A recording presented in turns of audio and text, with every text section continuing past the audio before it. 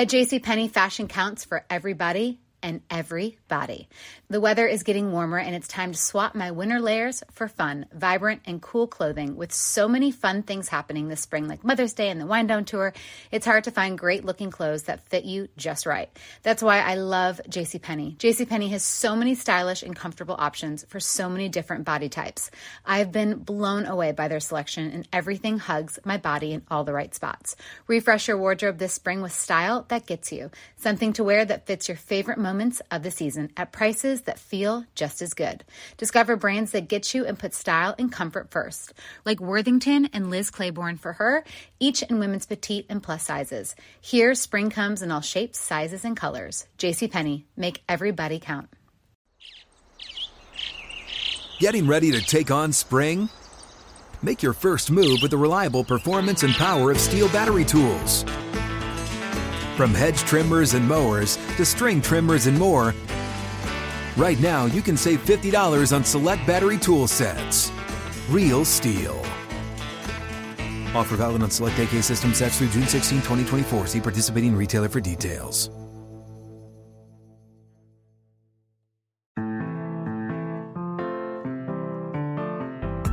Greetings and welcome to What Happened to That Guy, a Ravens podcast about former players and life after football. I'm your host, John Eisenberg. I've come across a lot of great stories in doing this podcast, but I'll tell you up front, the story in this episode brought me to my knees like no other. It moved me so much that I'm going to devote 2 episodes to it, the last 2 episodes of the season. Once you listen, I'm sure you'll see why. What happened to this guy, this former Raven, during and after his time in Baltimore, is both heartwarming and heartbreaking. I've written 10 books, and more than 5,000 columns and articles. I was pretty sure I'd heard and seen everything. But this story, Greg Montgomery's story, is poignant and powerful in a unique way. I'm not going to lie. I can't stop thinking about it.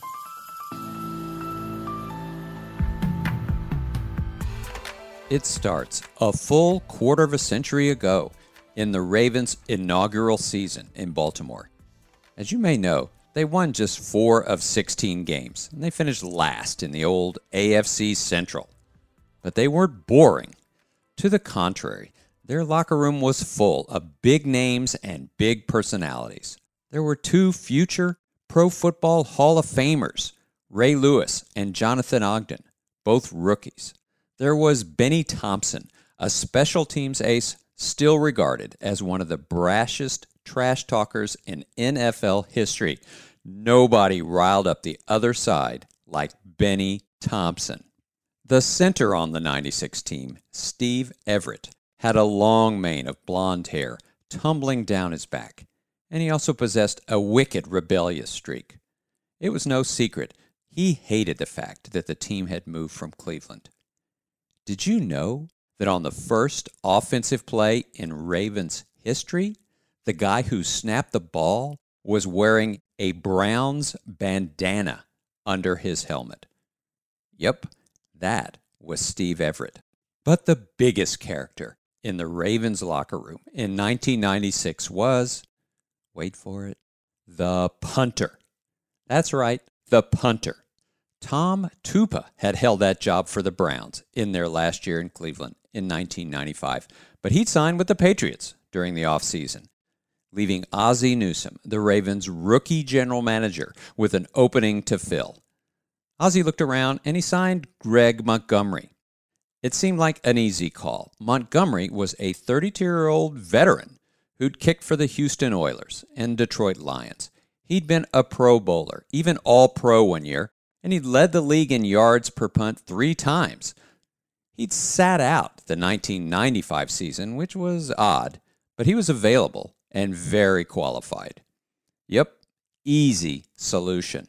But while the Ravens had a pretty good idea of what they were getting with Montgomery on the field, they didn't realize what they were getting off the field. When the team's inaugural training camp opened in the long, hot summer of 1996 in Baltimore, in walked a larger-than-life figure. Kevin Byrne, the Ravens' longtime head of media and public relations, remembers being pretty shocked. First of all, he's big. He's 6'4", 215 pounds. So we were really scrambling at the time. We had played against him when he was in Houston, but I didn't know what he looked like. And I see this guy in the locker room. I think it's a tight end. He is different. You know, he walked in with, dyed hair and multiple piercings in his ears. And when he started talking, he had a pierced tongue, and he had tattoos before a lot of people had tattoos. So he clearly looked different. Montgomery also was an extrovert. He'd sing in the locker room, sing so loud, in fact, that teammates who didn't know him would steal glances at each other, saying like, okay, what's up with that dude? Kevin Byrne's initial thought was, wow, what polar opposites we have with our two kicking specialists. Matt Stover is pinstripes in Wall Street, and Greg Montgomery walks in, and he's rock and roll in Studio 54, and he's going to be the holder. And that dynamic, as you know, John, they have to be simpatico. They have to be one. There has to be trust with those two. And as it turns out, Matt and Greg got along well, and Greg not only was an outstanding punter, he was also an outstanding holder. Here's what Stover recalls. He was a little eccentric, with his painted fingernails and his dip in his mouth when he's playing in a game and his blonde hair. But I never, as a teammate or as a friend, distrusted him. I always had a deep trust and a deep fond love for him. That's how it went, with people meeting and getting to know Montgomery. His appearance and some of his conduct may have raised eyebrows, but any initial concerns dissipated once you spent time with him. Here's Kevin Byrne again. My son, Tim, at the time was a junior in high school, and he was a ball boy, and Tim was an artist. And Tim was the first to really tell me about Greg Montgomery, because Greg befriended Tim, and I wasn't sure that was a good thing for Tim or the family. I'm old-fashioned, and here's a guy who's painted his fingernails and toenails black, and my impressionable son from Calvert Hall says, "This guy's really cool, Dad. You should get to know him." I remember Tim saying this. He's really a kind-hearted guy. He's very inquisitive, and I say, Tim, you're here to be a ball boy. Just be a ball boy. You're not here to befriend players. And so I didn't encourage him, but my son Tim was impressed with him. Montgomery performed well for the Ravens in 1996, punting nearly 70 times and averaging nearly 44 yards per punt. It was not a surprise. He'd been an All-American at Michigan State, such a beast as a punter that the Oilers drafted him in the third round in 1988. The number 72 overall pick, a punter. Montgomery was something special, a huge guy who crushed the ball. As a punter, he was outstanding. I mean, he was very consistent. His form, punting the ball was excellent. He was everything you'd want in a punter. That's Sean Landeta talking. He punted in the NFL in the same era. And for those who don't know, Landeta is a Baltimore native who went to Loch Raven High School and then punted for Towson State.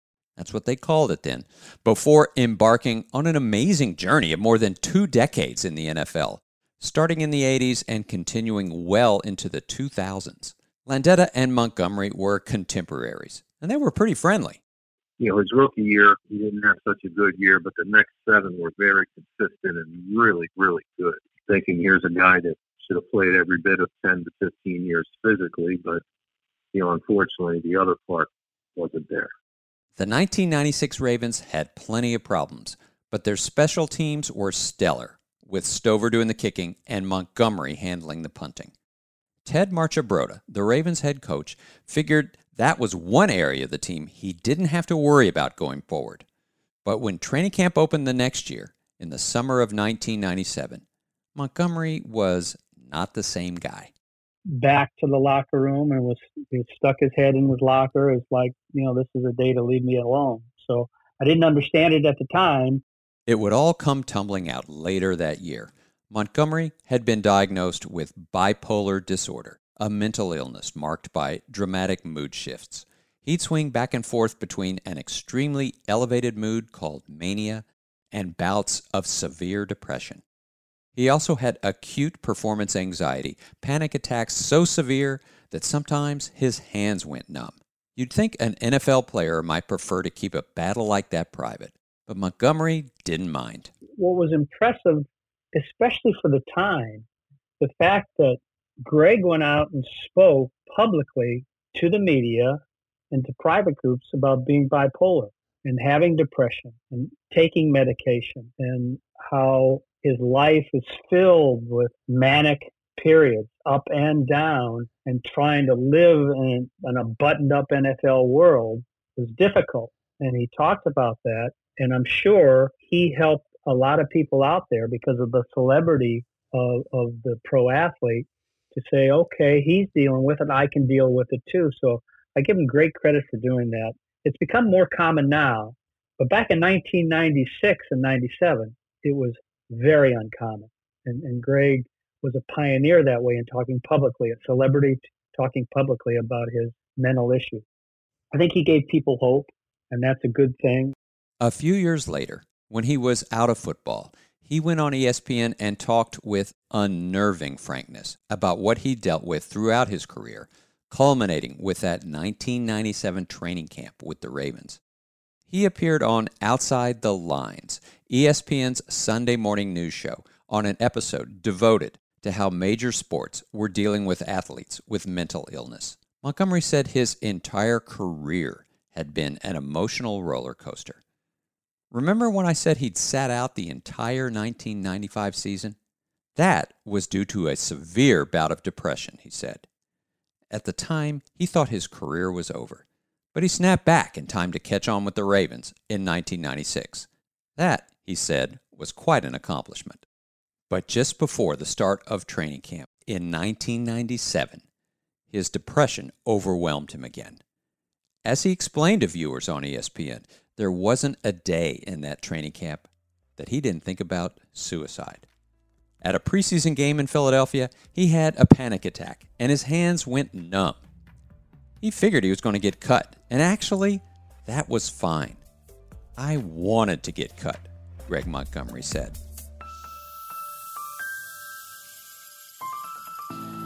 The episode of Outside the Lines ran on the morning of the last Sunday of the 2001 NFL season.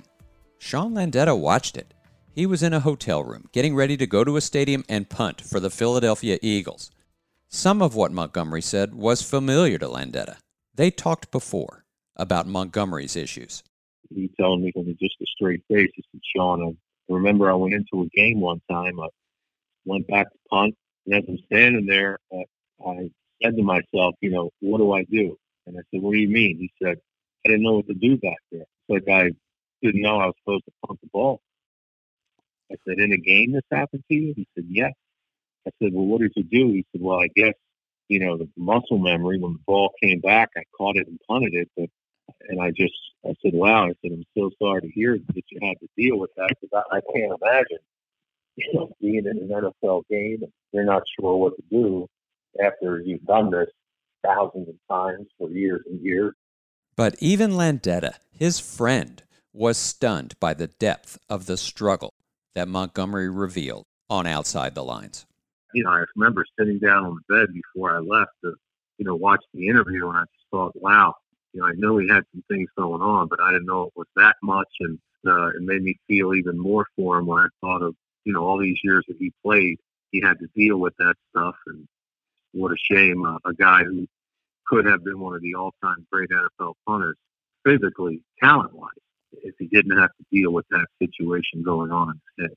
Montgomery didn't get cut in 1997. He got through training camp, made the Ravens roster, and performed solidly during the season, averaging nearly 43 yards per punt. He was managing his illness well, it seemed. But the next year, the team brought in another punter to compete for the job, and that other punter, Kyle Richardson, beat out Montgomery. It was a good competition. Montgomery could still punt, but no other team picked him up. At age 34, he was done playing football. In some ways, he was prepared for it. He was a bright guy with a ton of interests. Right away, he began working in music production in Baltimore. But in other ways, the absence of football and that structure in his life started a ball rolling downhill, and that ball picked up speed, taking Montgomery down faster and faster. In his playing days, he'd used alcohol and drugs to help combat the effects of his illness. Self-medicating, it's called. Now that he wasn't playing, his use of those substances increased. Bad things started happening. He fell in with the wrong crowd. He got mugged, suffering a broken jaw on a trip to Las Vegas. Whenever he spoke to his family, he was all over the map with ideas about what he wanted to do next. Host an electronic music festival, write a book. His parents, brother, and sister became increasingly alarmed. Finally, in 1999, they staged an intervention. Here's his kid sister, Margot. He went through a stage where he just thought he could do anything, and he had all these huge ideas, but he was brilliant. He was very smart. So a lot of times he'd have these ideas, and it's like, yeah, that makes sense. Oh, cool. And then he would just keep going, and he'd go for weeks without sleeping, and he would self-medicate himself, and he was not being healthy by forms of, drinking and whatever else he was doing. And that was kind of scary. And he was diagnosed with being bipolar, I believe, when he was with the Ravens. And I don't know how he did it. Like, I don't know how he played and did, pretty decent. But it's kind of hard when a family, learns of something when somebody's been on their own. And he was in his 30s. So he was kind of in charge of his own treatment. But as a family, we wanted to help him too.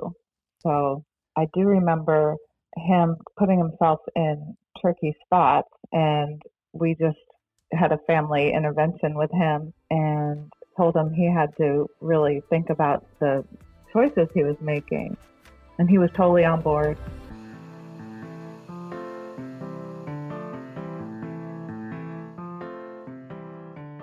Now that you've heard Margot, Greg's younger sister, talking about him, let me back up and give you a little background. Montgomery had an all-American upbringing as part of a loving, close family. His father played quarterback at Michigan State and married the love of his life. They settled in New Jersey and raised 3 kids. Montgomery was the oldest, and he inherited every ounce of his father's athletic genes. He was a magnificent, just natural athlete. Hockey was his first love. He loved hockey, and football and baseball were probably tied. He was a really good pitcher. He was an excellent golfer. So, yeah, he was very gifted. And it was an injury that sort of got him into punting? Yes. I believe it was his sophomore year. He was lifting and slipped some discs in his back. And the doctor told him he couldn't play contact sports anymore. So he concentrated on kicking and punting. And actually, he'd wake up at like 5 a.m, and my mom would drive him to the local Y so he could swim before school to keep in shape, because, he was a linebacker before that injury. Basically, when the doctor told him no contact sports, he just thought, well, I want to play football. So that's when he concentrated on learning how to kick and punt. He would have played another position if he hadn't gotten hurt, right? I mean, he was looked like a linebacker or a tight end or something. Oh, yeah. He was 6'4". He was a big dude for a punter. He was a beast on the hockey rink, and he was a beast in any sport he played, quite honestly. But even as a young person, a handsome star athlete from a great family, Montgomery exhibited unsettling signs. Greg was always really serious, a perfectionist, and my parents, they thought that he was too serious for someone so young, and he was really hard on himself. So it wasn't a shock to us that something was going on with him later in life. He was an excellent student in high school and college, an avid reader with many interests: music, art, fashion. Not outlandish in the least. That's why his family found it alarming when he showed up to play for the Ravens with tattoos all over his torso and his dark hair dyed blonde and piercings all over the place. There's nothing wrong with any of that, but it wasn't the person they knew. I looked at it like a teenage rebellion, kind of, because he was always, if you were to look at him and know him in high school and college, he was more of that All-American that did really well in school and was really handsome. And do you know what I'm saying? And he just kind of broke the mold when he was with the Ravens. And that's when, and then he started getting all these different piercings and tattoos. And that's when I saw his mental state shift. And, Greg and I were really, really close. And I remember telling him I really was concerned about him. And he'd call me at all different hours, and I'd always talk to him. I appreciate him calling me, but I also felt like I needed to take the calls. You know what I mean? Mm-hmm. So when I think of Greg when he was with the Ravens and he had that manic break, and that was like a year or so of him being kind of on this like mania. There's like different levels of mania, and one is where I think people can function pretty well. They have more energy and they have a kind of a feeling of enlightenment. I think that was easy for reporters or anybody to do stories on him because he was such a character and he still did well on the field. I remember being at my parents' house, the lake house, and we're watching some interview they did on him, and it was, they had like Born to Be Wild in the background playing, and my dad's just like, oh my gosh, what is that about? And I said, I don't know, Oh boy. But he was one of the funniest people you would ever meet, so I could understand why people would get a kick out of him, and when that all was going on. But the downside, of course, is after somebody's in the manic way and then they go down, he would spend a long time being depressed. Kevin Byrne did his best to understand it. I remember talking to the team psychiatrist about it, and I remember him telling me at times that he'll have moments, if he's like others, where he'll have moments of, why am I here? What am I doing here? So I never heard or I never witnessed that frozen moment. But our team psychiatrist told me that, he will wander away mentally. So that was part of it. And I think Matt Stover helped keep Greg focused on game day. As happens with kicking specialist teammates, Montgomery and Stover spent a lot of time together on the practice field, in the locker room, on road trips. At that point, I didn't really understand bipolarism. And I had a friend in college that dealt with it, and I did see it. It wasn't crazy per se, and either was Greg. Greg was very well balanced. I know that he's a Christian guy. We talk spiritual issues all the time, but I knew he had his struggles too. I knew he had some dark times, and we talked about those personally. He struggled with relationships with women, and he had a wonderful girlfriend at the time that I was hoping he was going to marry. And she loved him dearly, but that didn't maturate into marriage, but I was hoping for him. And then when I had the little kids at the time, I had a little 1-year-old and a newborn in 1996, and talking about an awesome friend. He just loved on my family and my wife, and just showed a gentleness and a great spirit about him. When Montgomery's illness spiraled out of control soon after his NFL career ended, his parents and siblings stepped in and recommended that he go to Hazelden, a renowned drug and alcohol rehab clinic in Minnesota. Montgomery enthusiastically agreed to go. I actually flew out with him. I remember sitting on the airplane and him holding my hand and looking at me, and he said, thanks, sis. His time at Hazelden impacted him profoundly. The clinic was full of young kids with serious drug problems. The sight of them broke Montgomery's heart. He was in there, and obviously it lit a fire where he wanted to be well, and he also wanted to help other people because he just felt so sad. He was just like, sis, these kids. I know. I said, well, the first person you have to take care of is yourself. For many years, he did really well, and especially, not drinking and taking care of himself and eating well and going to therapy and doing all those things and taking care of yourself. Post-Hazelden, things got better. A lot better. Always a dapper dresser, Montgomery started his own clothing line. He was a wonderful uncle to Margot's 2 kids. The kind of uncle who got down on the floor and conversed earnestly with them instead of treating them like little kids. He traveled a lot in Europe, and then he was in that music production, and he was always like a really great dresser and into art and into music. He was kind of a Renaissance man, to tell you the truth. He also got back into football, not as a player, but as a punting coach. Actually, kind of a punting guru. This was in the early 2000s, and it was big for him. It all started with Nick Saban, who'd been a young assistant coach at Michigan State when Montgomery played there. They'd remained friends, and now Saban had risen through the ranks and become the head coach at LSU. He brought Montgomery to Baton Rouge to work with the punters. It went well. Montgomery got along with the younger guys, and he preached a unique set of punting mechanics based in part on his golf swing, which he drilled into the kids.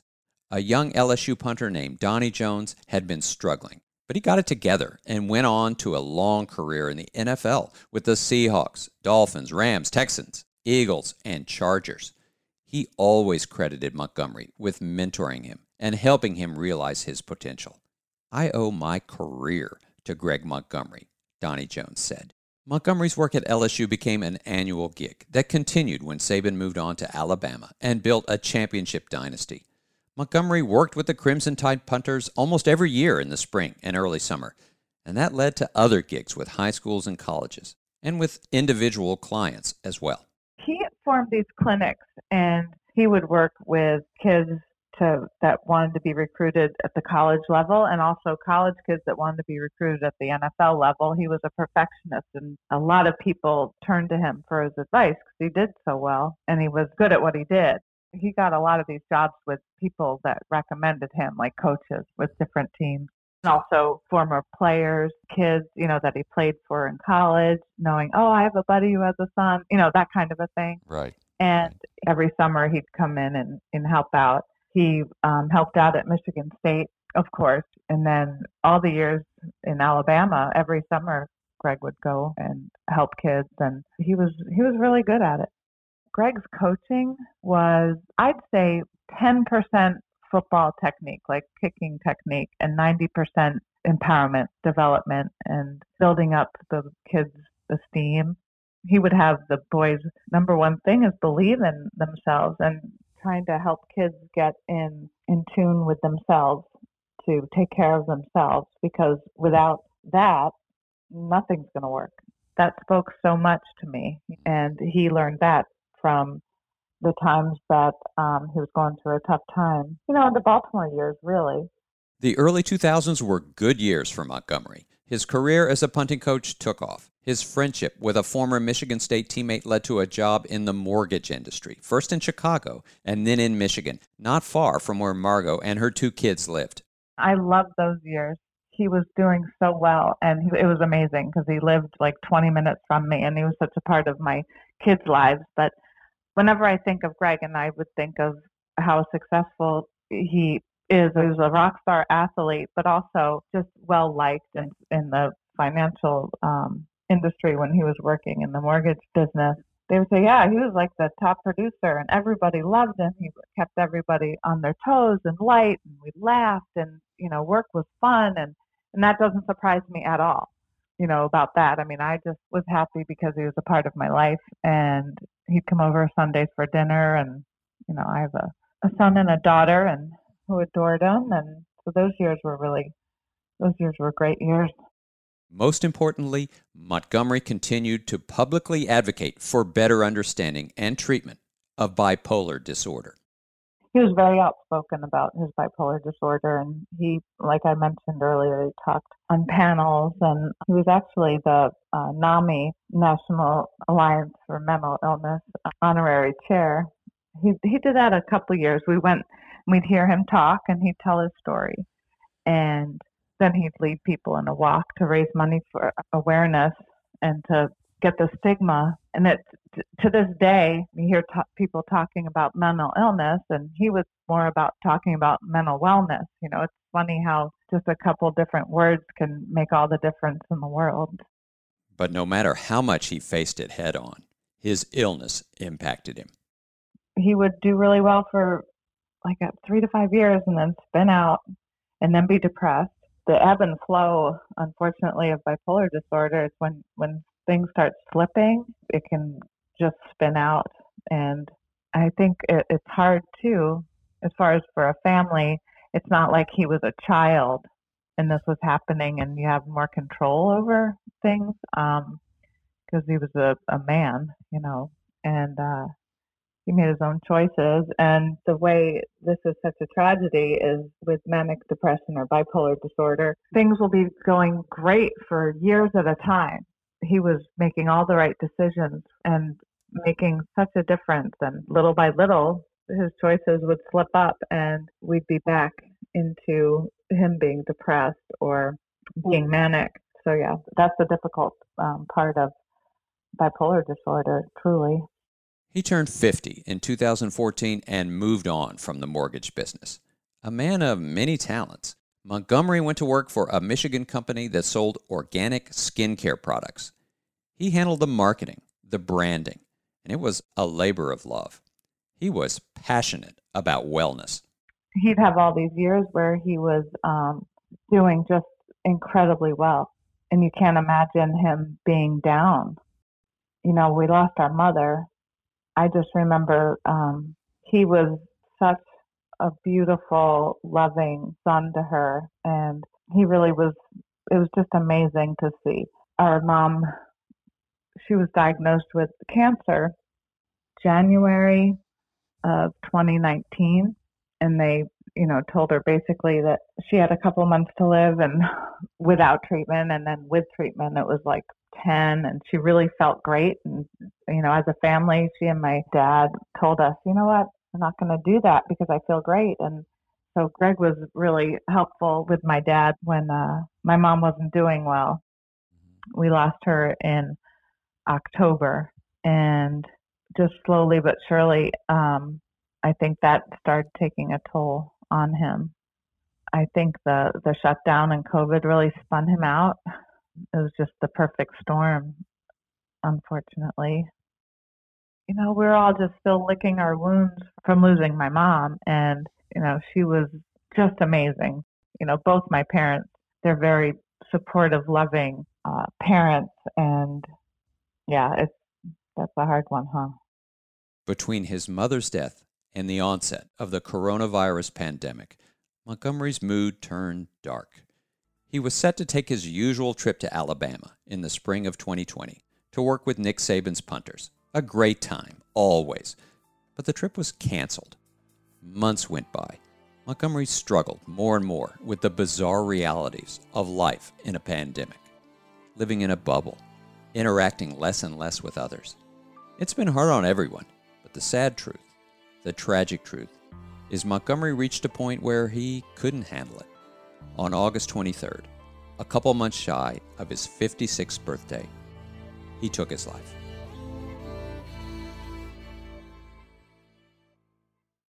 Years ago, I read a great book by Dave Eggers, one of my favorite authors. The title was A Heartbreaking Work of Staggering Genius. It's a novel about a college kid who loses both of his parents within 5 weeks and takes on raising his 8-year-old brother. The story is different from Greg Montgomery's, obviously, but as I worked on this episode, the title kept going around and around in my head. Montgomery's life story is heartbreaking, of course. And he was, in his own way, a staggering genius. Think about what he did in his 55 years. Became an elite pro athlete, produced music, started a clothing line, worked in finance, mentored generations of young punters, worked in marketing, basically soared in many directions despite a debilitating mental illness, which he met head on until it crushed him. He was an original. When a reporter from Sports Illustrated visited his home in the 90s while working on a feature story, the reporter noticed that Montgomery had hung a bunch of picture frames on the walls, as people do. Only there was nothing in the frames on Montgomery's walls. They were blank. Montgomery thought that was funny. Greg was just a force. And I think anybody you talk to that have ever spent any time with him would say that. He was a spiritual man. He just had the hugest heart and really cared so much about other people. And I remember saying to my dad, I said, I wish he would have just spent a little bit more time on him, because I think it's really important to help others, but you gotta stay in yourself first. You gotta be well first before you can help people. The news of his death hit Matt Stover hard. Did you keep in touch with him at all after? A couple times during the first few years, and then off the map. And then I guess about 8 years ago, right after I was done playing, he called me about an opportunity he had to run the IMG's kicking punting service, their piece there. And he told me about the business model and how they're going to integrate him in it and stuff. And then I told him absolutely I'd be willing to help, because I did a lot of that too. Willing to help him and whatever he needs to lean on, and never heard back from him. And that was the last time I talked to him. And, I felt really, really bad about not continuing to kindle the relationship, and found out that this happened. And that's shame on me. Deep struggle, man. And I personally feel bad that I didn't do a better job of the relationship. Of course, you always can look back with 2020 when something like this happens. What could I have done, right? Everyone who knew him had the same thought. Here's Kevin Byrne. I had not contacted, not heard from him probably in 10 years, maybe. We talked at one point. I told him my son, Tim, always ask about him. And he was inquiring about, we were playing somewhere and he was going to be close, and whether he could come by. And we said we'd be delighted to have him come by. And then as it turned out, he couldn't make it. It's the saddest story imaginable. A fine and generous person's life cut short in the worst possible way. Montgomery had so much more living to do and so much to give. But as his illness and the realities of the COVID-19 pandemic swirled in his head, he couldn't take comfort in what lay ahead. It's truly a tragedy. He was the opposite of a self-involved former star athlete. Greg was all about helping people, and it was amazing how many people he has helped. And that's what I mean. Like, after we lost him, these phone calls and letters that we'd get were just overwhelming. And that's definitely the impetus of starting the foundation and wanting to make a difference and to help. It's pretty incredible, thinking about how this could happen to someone like Greg. And, when I was growing up, you read stories or you see after school specials and it's somebody else's family, right? But in reality, it's not. There's just so many people that love people that suffer. It just felt right to do something about it. So that's what we're doing. I'm going to stop this episode here. And I can already hear you. Come on, man, what a downer. Believe me, I get it. But what convinced me to take on this story at all is what's happening in the aftermath of Greg Montgomery's suicide. Margot and her kids and brother and father are can-do people, and in their grief, they've realized that they can't just sit around and let something like this happen without trying to find something positive in it.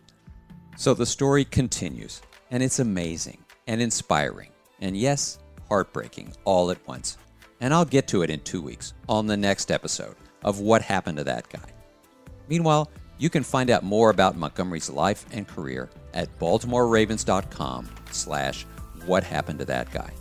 If you like what you're hearing, please subscribe and tell your Ravens friends about it. This podcast is part of the Baltimore Ravens Podcast Network, which also includes The Lounge, hosted by Ryan Mink and Garrett Downey. We also have a new podcast this year, Black in the NFL, hosted by my colleague Clifton Brown. You can find them all wherever you get your podcasts. It's all good stuff. This is John Eisenberg. I'll talk to you in 2 weeks. You're a growing business, which means you need every spare hour you can find. That's why the most successful growing businesses are working together in Slack.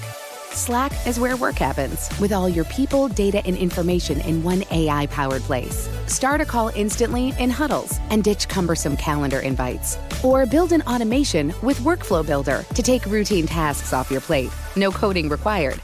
Grow your business in Slack. Visit slack.com to get started. Getting ready to take on spring? Make your first move with the reliable performance and power of Steel battery tools. From hedge trimmers and mowers to string trimmers and more, right now you can save $50 on select battery tool sets. Real Steel. Offer valid on select AK system sets through June 16, 2024. See participating retailer for details.